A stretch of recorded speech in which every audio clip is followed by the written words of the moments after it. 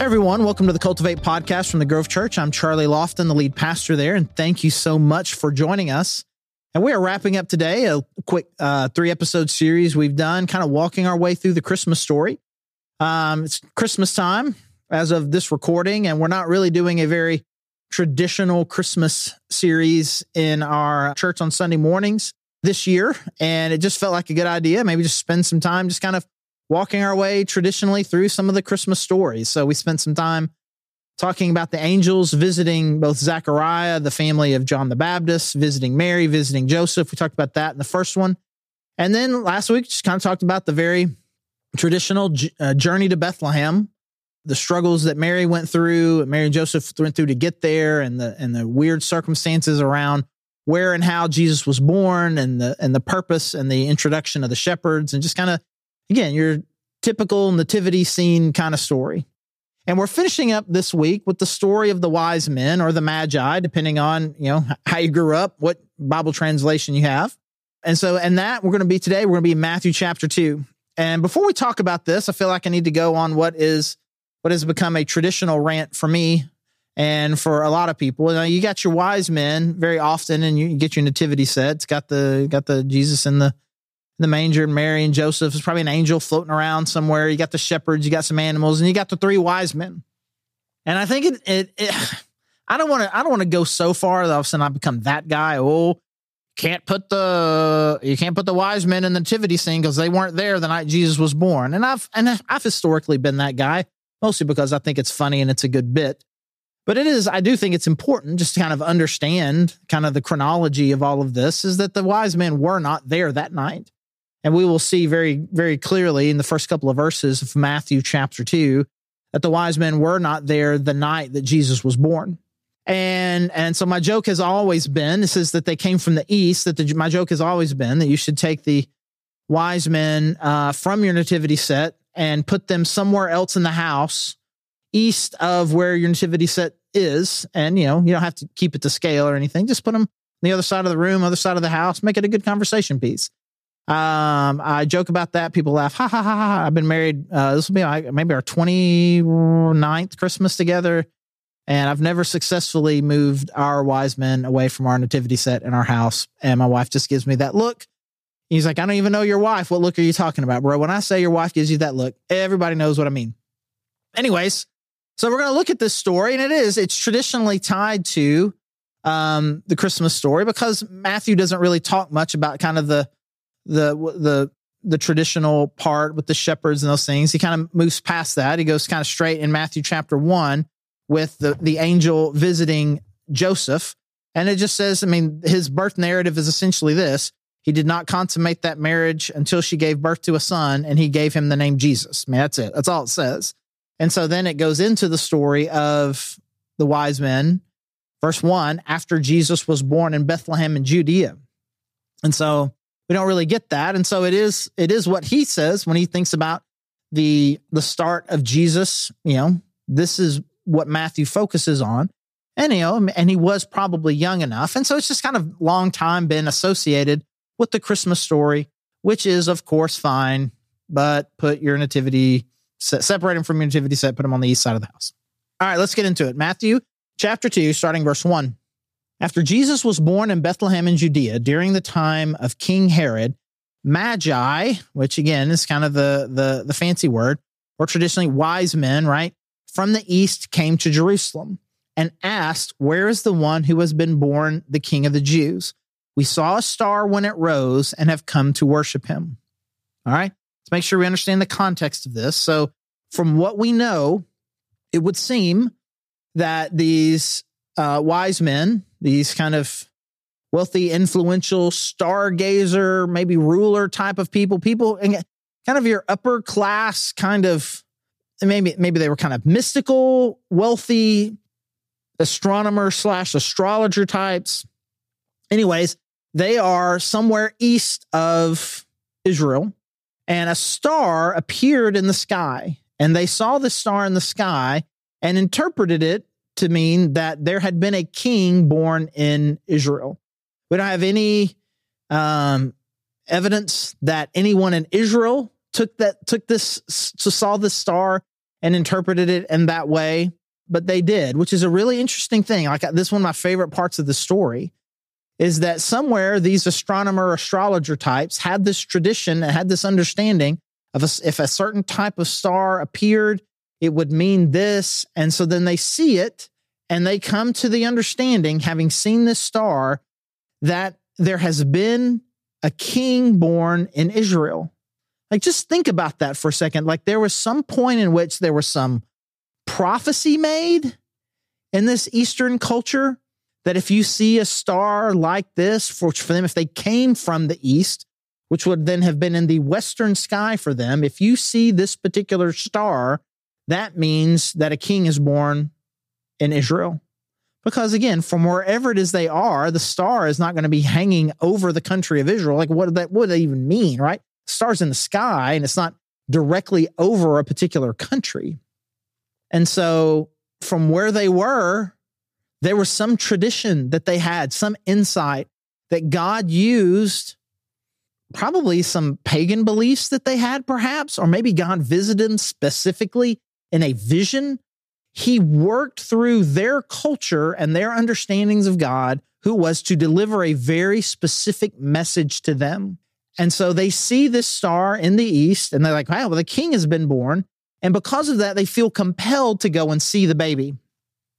Again, this you just see God's hand moving in the hearts of these magi, of these wise men.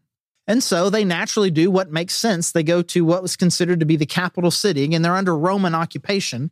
But as far as Israel being a province of the Roman Empire and the historical capital of the country of Israel, if a king has been born, where would you go? You would go to the palace. It only makes sense. So they go to the palace and talk to Herod. And Herod was the king of Israel, so to speak, but really was more just kind of a puppet king that was placed there by the Roman Empire, really kind of functioned more as, a figurehead, really, of someone to kind of make Israel feel like they had a measure of autonomy. I mean, he had no real power. He wasn't a king in the most traditional sense of that. I mean, Caesar, in any sense that there was a king, it was Caesar. Caesar was the king, not King Herod. And so they go and they say, hey, guess what? We saw where somebody's been born, the king of the Jews. We saw a star when it rose and have come to worship him. And so King Herod knows he didn't have a son that was about to become the king. And so it kind of freaks him out. I mean, it would make sense that it freaked him out. And so again, as we are placing this in Jesus's timeline, the star appears when Jesus is born. And again, this says after he was born is when this happens. And so they see Jesus, they see the star, and then they make a journey. We don't know how long it took them to get things ready for the journey. We don't know how long it took, but and they go to Jerusalem. So let's just assume for sure that it has been a few months. And so now, Jesus is starting to, he's not a baby. He's very likely not in the barn anymore, right? He probably didn't spend months there after he was born. Anyways, verse 3. When King Herod heard this, he was disturbed, and all Jerusalem with him, which that's wild, right? He's disturbed, which makes sense. But now all of Jerusalem is disturbed. Like, why would they even know? I would imagine that the entrance of these wise men into their city was a big deal. And so that kind of goes to kind of whoever they were, they had such an elevated status that their presence in the city was a big deal. So whatever vibe they were giving off or whatever was known about them I'm sure there were traders that came in all the time from the east to Jerusalem. This was not that. This was not traders. These were people that their presence there was known. Like, wow, what are these guys doing here? And so them coming from the east, the title Magi, the fact that the whole city now is kind of in on their being there and why they're there. All of this really just kind of is meant to kind of give us kind of a level of tension and excitement, maybe, if you will, about who they are. And again, these are not just some random people that came from the east. So again, he's disturbed, king is disturbed, all Jerusalem is disturbed. Verse 4, when he had called together all the people's chief priests and teachers of the law, he asked them where the Messiah was to be born. In Bethlehem in Judah, they replied, for this is what the prophet has written. But you, Bethlehem, in the land of Judah, are by no means least among the rulers of Judah. For out of you will come a ruler who will shepherd my people, Israel. Interesting thing here. I mean, this King Herod, whoever he is, he just seemed like he wasn't a particularly religious person. I mean, the religious people, the religious leaders, they knew this, but King Herod didn't. So that's a measure of significance. But it's interesting too, that he immediately connected this with their religious tradition and gathered the priests and the teachers of the law. Like, something has happened, something where it seems like it's at the level of God is moving. I need to know if God has anything to say about this. If what these people are saying is true and what something significant like this has happened, where is it going to happen? And so find out Bethlehem. So verse 7, then Herod called the Magi secretly and found out from them the exact time the star had appeared. He sent them to Bethlehem and said, go and search carefully for the child. As soon as you find him, report to me so that I too may go and worship him. After they had heard the king, they went on their way, and the star that they had seen when it rose went ahead of them until it stopped over the place where the child was. When they saw the star, they were overjoyed. All right, let's make sure we understand what's happening here. And I don't know, having not been there, I can only really speculate on some of this, but what it seems that what they saw the very first time was a legit star, an alignment of stars, some sort of alignment in the actual heavens of some sort of celestial body or bodies that were coming together to form some sort of astronomical phenomenon that ended up being a sign for them. So as a certain level of brightness, a certain shape or configuration that they saw that was in the heavens. But now, as they are heading there, being sent to Bethlehem on the orders kind of the king and under the knowledge of the chief priests, they are now headed to Bethlehem. But, Bethlehem is not, it's not 5 people, but it's not 5 million people. They don't know where they're going. And they see essentially then some version of the thing that they saw in the sky is now kind of acting as like a beacon for them. And so obviously, I wouldn't say that a literal star is now guiding them because, stars are actually huge. But again, something that looks like that, functioning as a light, a beacon for them, is now appearing in the sky, is now appearing for them in a way that is not just something that is in the sky at night, but a smaller thing that is guiding them in the town of Bethlehem, to the town of Bethlehem and to the right house. When they saw the star, they were overjoyed. On coming to the house, they saw the child with his mother Mary, and they bowed down and worshiped him. Then they opened their treasures and presented him with gifts of gold, frankincense, and myrrh. And having been warned in a dream not to go back to Herod, they returned to their country by another route. So there's a lot going on here. First of all, we've got the Magi being called secretly by Herod. Here, he secretly calls them and tells them this information about where Jesus would be found and tells them to go and find him and then report back to me. He doesn't want everybody to know that this is what is happening. And this is kind of what's going on. My guess is he also, hey, when you leave, don't tell him that you're going to go find him. He doesn't want Jesus to be found publicly. It's very sneaky, very suspicious. I don't want to go there. I don't make a big deal. I just want you guys to kind of leave. It makes it feel like maybe things are unsettled or uncertain. You're going back disappointed. But I need you to go and find him and tell me about it. You can just tell that King Herod has suspicious motives at this time. And he is not excited at all about the prospect because this would feel like a power struggle to him. He is someone not in his lineage is not going to become the king, but someone outside of his lineage is going to start making a play for his place of power as kind of the puppet king there of Israel. And so he's got sinister plans for them, but the Magi, they don't seem to be particularly suspicious about it. And then God shows up in a big way and gives them this beacon, and it takes them right to where the kid is. And it says that their response was to worship him. And so we go from they recognize, hey, there's a king in Israel. And maybe in the beginning of their journey, they saw, hey, we just want to, this is kind of a really cool deal. And God kind of revealed this to us. We want to make some sort of tribute to him. But somewhere either in the prophecy or whatever that led them to understand what this star was, somewhere along in this journey, or maybe somewhere around the time that God supernaturally put a version of that star in front of them to act as a beacon, there was some point along the way where they understood we are not coming here to pay honor to a king of a foreign nation. I mean, you would say when they saw him, they rejoiced and they bowed down in honor to him. Like they bowed and they worshiped him. They recognized but through some manner of divine revelation, they recognized the deity and divinity of Jesus.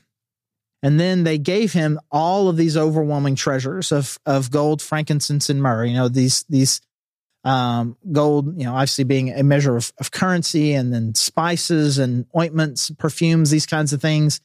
Very expensive. So again, we're just kind of getting a greater elevated sense of these are not just some random. These were incredibly wealthy, powerful people from the East that God made a divine revelation to let them know that Jesus was coming. And the thing that I want us to see behind this, in order for this story to make any sense at all, we've got God working behind the scenes in non-traditional ways to make people understand who Jesus is.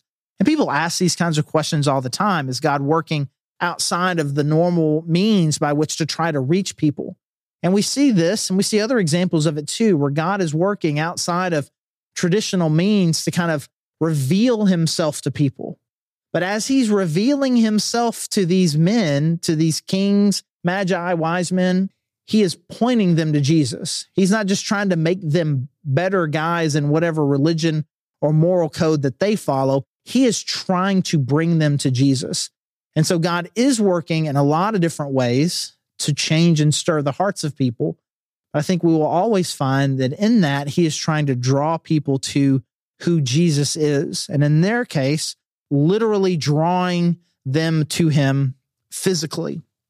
And so now Jesus, who is, born and under very humble circumstances, had no means by which to provide housing for themselves at their birth, and are, his, I don't know if you stepdad. Anyway, Joseph was a tradesman, right? He's a carpenter. He worked with his hands, not very wealthy, didn't have any resources. And now all of a sudden that they do, which really makes interesting this next part of the story, verse 13, when Herod realizes that the Magi aren't coming back. Verse 13, when they had gone, the Magi, an angel of the Lord appeared to Joseph in a dream. Get up, he said, take the child and his mother and escape to Egypt. Stay there until I tell you, for Herod is going to search for the child to kill him. So he got up, took the child and his mother during the night, and left for Egypt, where he stayed until the death of Herod. And so was fulfilled what the Lord had said through the prophet, out of Egypt I called my son. When Herod realized that he'd been outwitted by the Magi, he was furious and gave orders to kill all the boys in Bethlehem and its vicinity who were 2 years old and under, in accordance with the time he had learned from the Magi. Again, which makes us kind of date about the time that this was. This is probably at least a year after Jesus' birth. And it's like, you just make be safe. Let's go 2 years, right? Then that was said through the prophet Jeremiah was fulfilled. A voice is heard in Ramah, weeping in great mourning, Rachel weeping for her children and refusing to be comforted because they are no more. And so we see God recognizing and anticipating the evil thing that Herod was about to do, and provides for Jesus and his family the necessary resources that they will have. And they go to Egypt. They didn't have the resources to go to Egypt. They didn't have the resources to live in Egypt. But God provided the resources that they need in order to protect them from this thing that was about to happen to them as a family. And so we just have this really cool picture of the divine hand of God protecting Joseph, Mary, and Jesus. So what's going on? Why the inclusion of this story? Because again, it's a very different story than the story of the shepherds. And so in the book of Luke, there's a real emphasis on Jesus as humble one, reaching out to the meek and the lowly. So we get Mary versus Zechariah. We get the shepherds being the first one to see Jesus and the first one people to talk about Jesus. We see that theme. In the book of Matthew, which is we'll just call it a significantly more Jewish book with a lot more, we've already seen it in these few verses, a lot more references to fulfillment of prophecy. Matthew's primary theme is going to be to connect him to prophecy. And to connect him to the prophecy is really to connect him to Messiah as king. And so it starts off with a royal genealogy in Matthew chapter 1.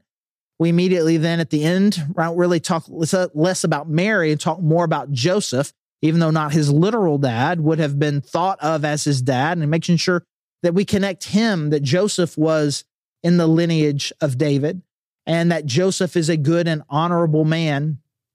And now we move to Matthew chapter 2, and we see that these rulers, these wise, powerful men from the other side of the world come to pay homage and to worship him. And so we get this kind of Jesus that's this next level kind of king, that he is a fulfiller of prophecy. He's connected to Jewish royalty and is being worshiped by people from far off.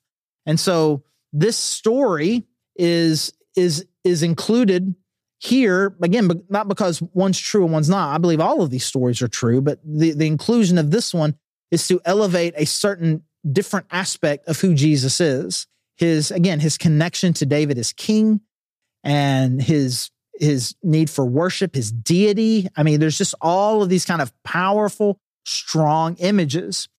But even in that, even as we are trying to make an emphasis of Jesus Christ as king, we still see some of the very interesting compare and contrast that we saw a couple episodes ago. We're talking about Zechariah versus Mary.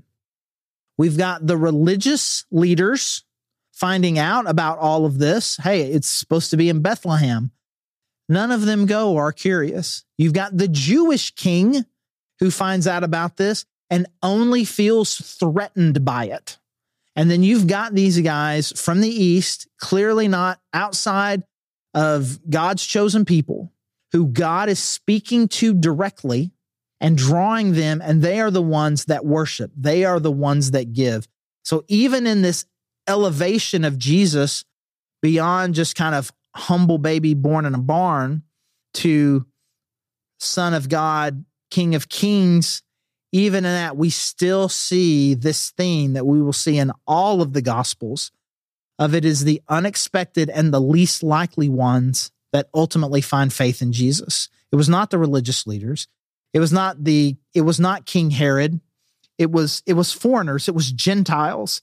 It was people who were not supposed to be. The people who knew where Jesus was supposed to be born did not care that Jesus was born. The people who had no idea are the ones who are drawn to him in worship. And so again, we see this in kind of the what stories you choose to include or exclude. What are the themes that Matthew is trying to bring out? Again, he's trying to bring out this the power, the regal nature of who Jesus is. But again, as with all of the Gospels, the hope of Jesus Christ is going to be embraced by unexpected people in unexpected ways. And the people that we should expect to understand, to believe, to put their faith in, seem to be the ones that are the least interested. And that is a primary theme, again, of all the Gospels. And it should give us pause. Are we, when we think of God entering into our lives, to entering into our world, do we consider it a threat? Do I have my world already in order, and my religion and what I believe is very tidy, and it's what I think, and God comes in and he disrupts that? Is that a threat? Or is the disruption and entrance of God's presence into my life something worthy of travel and sacrifice and worship and giving? Am I one of the expected people that too often tends to reject? Or am I the person who is always ready and humble and ready to be surprised and challenged by an awesome God who's wanting to do incredible things in and through me? So even in the powerful, even in the wealthy, we see that unexpected outsider is the one that seems to be drawn to Jesus. And so for many of us who have been perhaps religious our whole life, who have believed the right things our whole life, I think there are a lot of these stories in the Gospels that really need to be a challenge to us.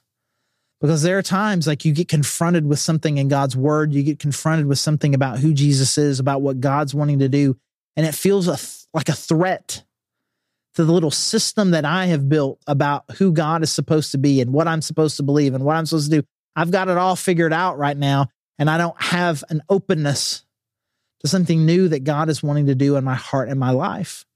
And suddenly, the entrance of God in a new way into my heart and life becomes a threat rather than a blessing. And so let us, again, as we are getting ready for Christmas, let's come into it with an openness of some really cool things that God is wanting to do in our lives. So I hope you've been able to join us for all 3 of these weeks, these episodes, as we've been kind of walking our way through the Christmas story. And so glad that you've been a part of this. And we would love for you to be a part of our church. If you're not, you can find us at thegrovechurch.org/connect. Let us know that you're listening. If you're local, we'd love to see you. You can get all the details there. If you're not, you can still join us for streaming. You can let us know that you're coming. We would love to know who you are, any way that we can help, serve, love you. Please let us know. And again, I'm Charlie, the lead pastor at The Grove, and thanks for joining us.